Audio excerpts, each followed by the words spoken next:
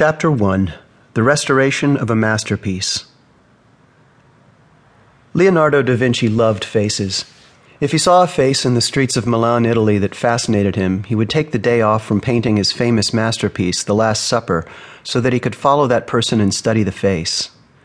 At the end of the day, Leonardo would return to his house and stay up deep into the night, sketching from memory. Details from those sketches would find their way to his painting. Leonardo wanted his masterpiece to reveal to the viewer real people in every detail. No one has ever been better than Leonardo at capturing in paint a human soul. Just 2 years before he began The Last Supper, he completed The Lady with an Ermine. In this piece, a beautiful young woman holds a small animal and looks to her left. She appears to be caught in mid-conversation.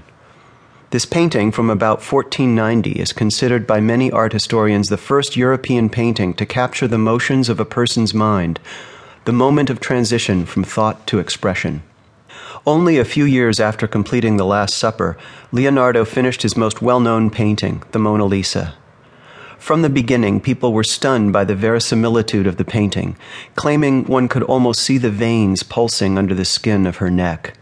Her watchful eyes and enigmatic smile evoke complex, unresolved emotions, similar to our experiences with real people in our lives today, and perhaps even from the deepest reflections on ourselves. Most of us don't look at human faces with quite the same intensity as Leonardo. That would be rude.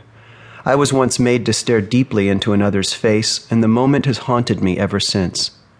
The instructor paired us off in a college class and asked us to sit cross-legged on the floor about 2 feet away from our partner. We were directed to look into each other's eyes and ask over and over, "Who are you, really?" As the exercise progressed, I became increasingly anxious. I could find no word or picture to answer the question. I knew, of course, that I was male, a college student, and the son of Vicky and Peter, but the repetition of the question begged for an even deeper response. Who am I, really? I have come to believe the answers to all the hardest questions are found in the Scriptures. The Bible has the capacity to address the unanswerable questions. The answers may be mysterious and paradoxical. They may appear as a question or as a truth we would prefer not to believe, but the answers are there, and we can rely on them.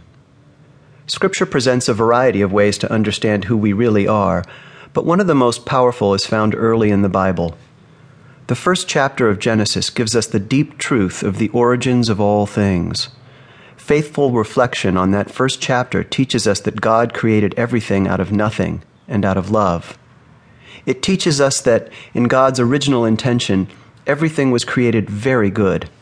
And, mysteriously, Scripture teaches us that human beings, male and female, were created in the image and likeness of God. Our souls, created in the image and likeness of God, are like the faces in The Last Supper. When the painting was completed in 1498, the 13 figures were every bit as lively and compelling as the Mona Lisa. But soon after, the painting began to deteriorate because of an innovative but unstable material used for the base. Within 50 years, the masterpiece was described as miraculous but half-ruined. The ensuing centuries were not kind to the painting. It underwent 7 restoration attempts, each of which only served to cover and distort the original. Further, the French leader Napoleon Bonaparte turned the room that housed the painting into a horse stable, and the Allies accidentally bombed the building in World War II. Pollution and grime of the air in the 19th and 20th centuries accumulated on the surface.